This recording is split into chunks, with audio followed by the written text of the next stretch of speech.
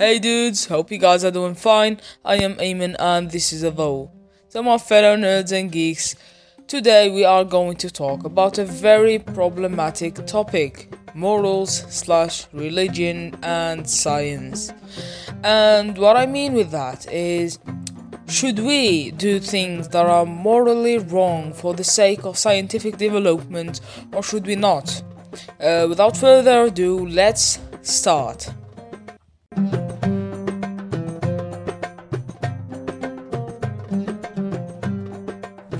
Humans have been doing every kind of disturbing stuff for various reasons, from sacrificing children to some deities, to cannibalism, to pedophilia, to bestiality, and the list goes on and on without ending.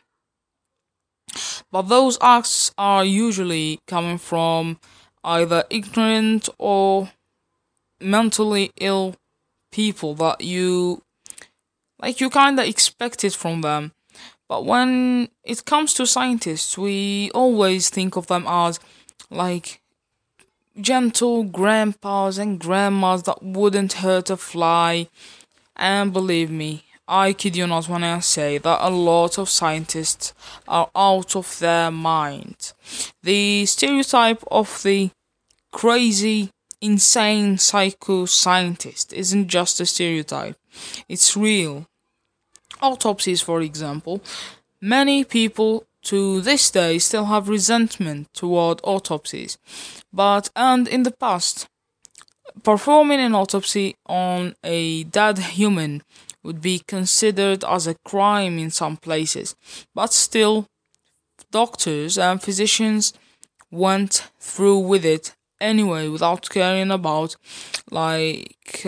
law or people or morals or anything. And even nowadays, doctors and physicians, some of them are still buying dead human bodies from the internet to perform autopsies on them so they can learn dissecting those cadavers. Like, try to convince a normal person that buying and spending hours with a human body that you bought from the internet isn't creepy at all, and it's a normal thing that you're learning. Like, in the 1940s, Soviet scientists succeeded to isolate a dog's head from its body and keeping it alive for 1 hour and 40 minutes. It's like 1 hour and 40 minutes. The dog's head was having normal reflexes, breathing, and responding to light and noise and everything around it. Still not disturbing yet. From the 1940s to the 1950s, another Soviet scientist performed not one, not two, but 24 experiments. 24 experiments in which he transplanted a dog's head to another dog's body, keeping both of the dogs alive. Like, it's a full dog with a smaller dog on its back, and both of them are perfectly alive doing dog stuff. I don't know what I'm doing. These experiments are what inspired American neurosurgeon Robert White to perform a head transplant on a monkey in 1970. So he removed a monkey's head from its body and planted it in another monkey's body. You are not disturbed yet. There are some people out there who wants to perform that surgery on humans. And who will know? Maybe someday they will. Maybe it would be just like Neuralink. Nobody will take it seriously until they awkwardly announce their progress. Now the question is, should we or should we not let these things happen? Or if we are okay with it, for what extent? If someone wanted to not die and he froze himself and someday we discovered how to bring him back. Like, should we bring him back?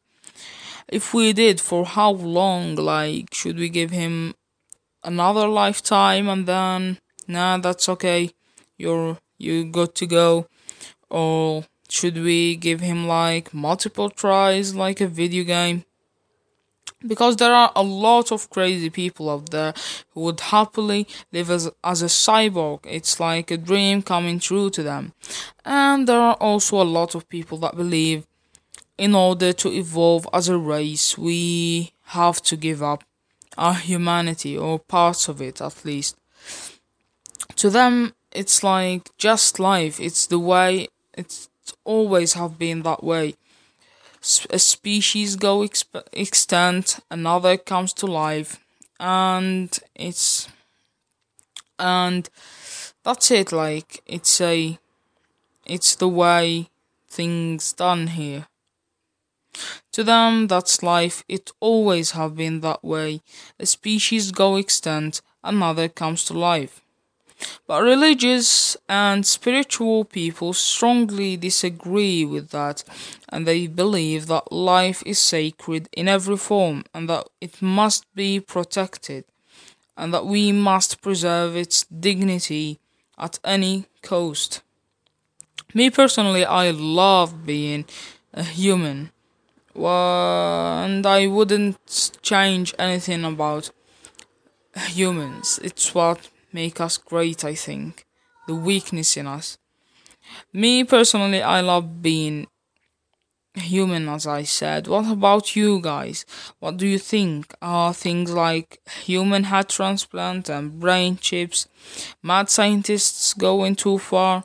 Are they just like every other scientific achievement, just like electricity and internet and computers? It's a thing that we invented to help us. So what? That's the end of our episode. I tried to keep it short based on your request. So feel free to DM me or Instagram message me, or I don't know what the fuck this new thing is called. I am Ayman and this was a low.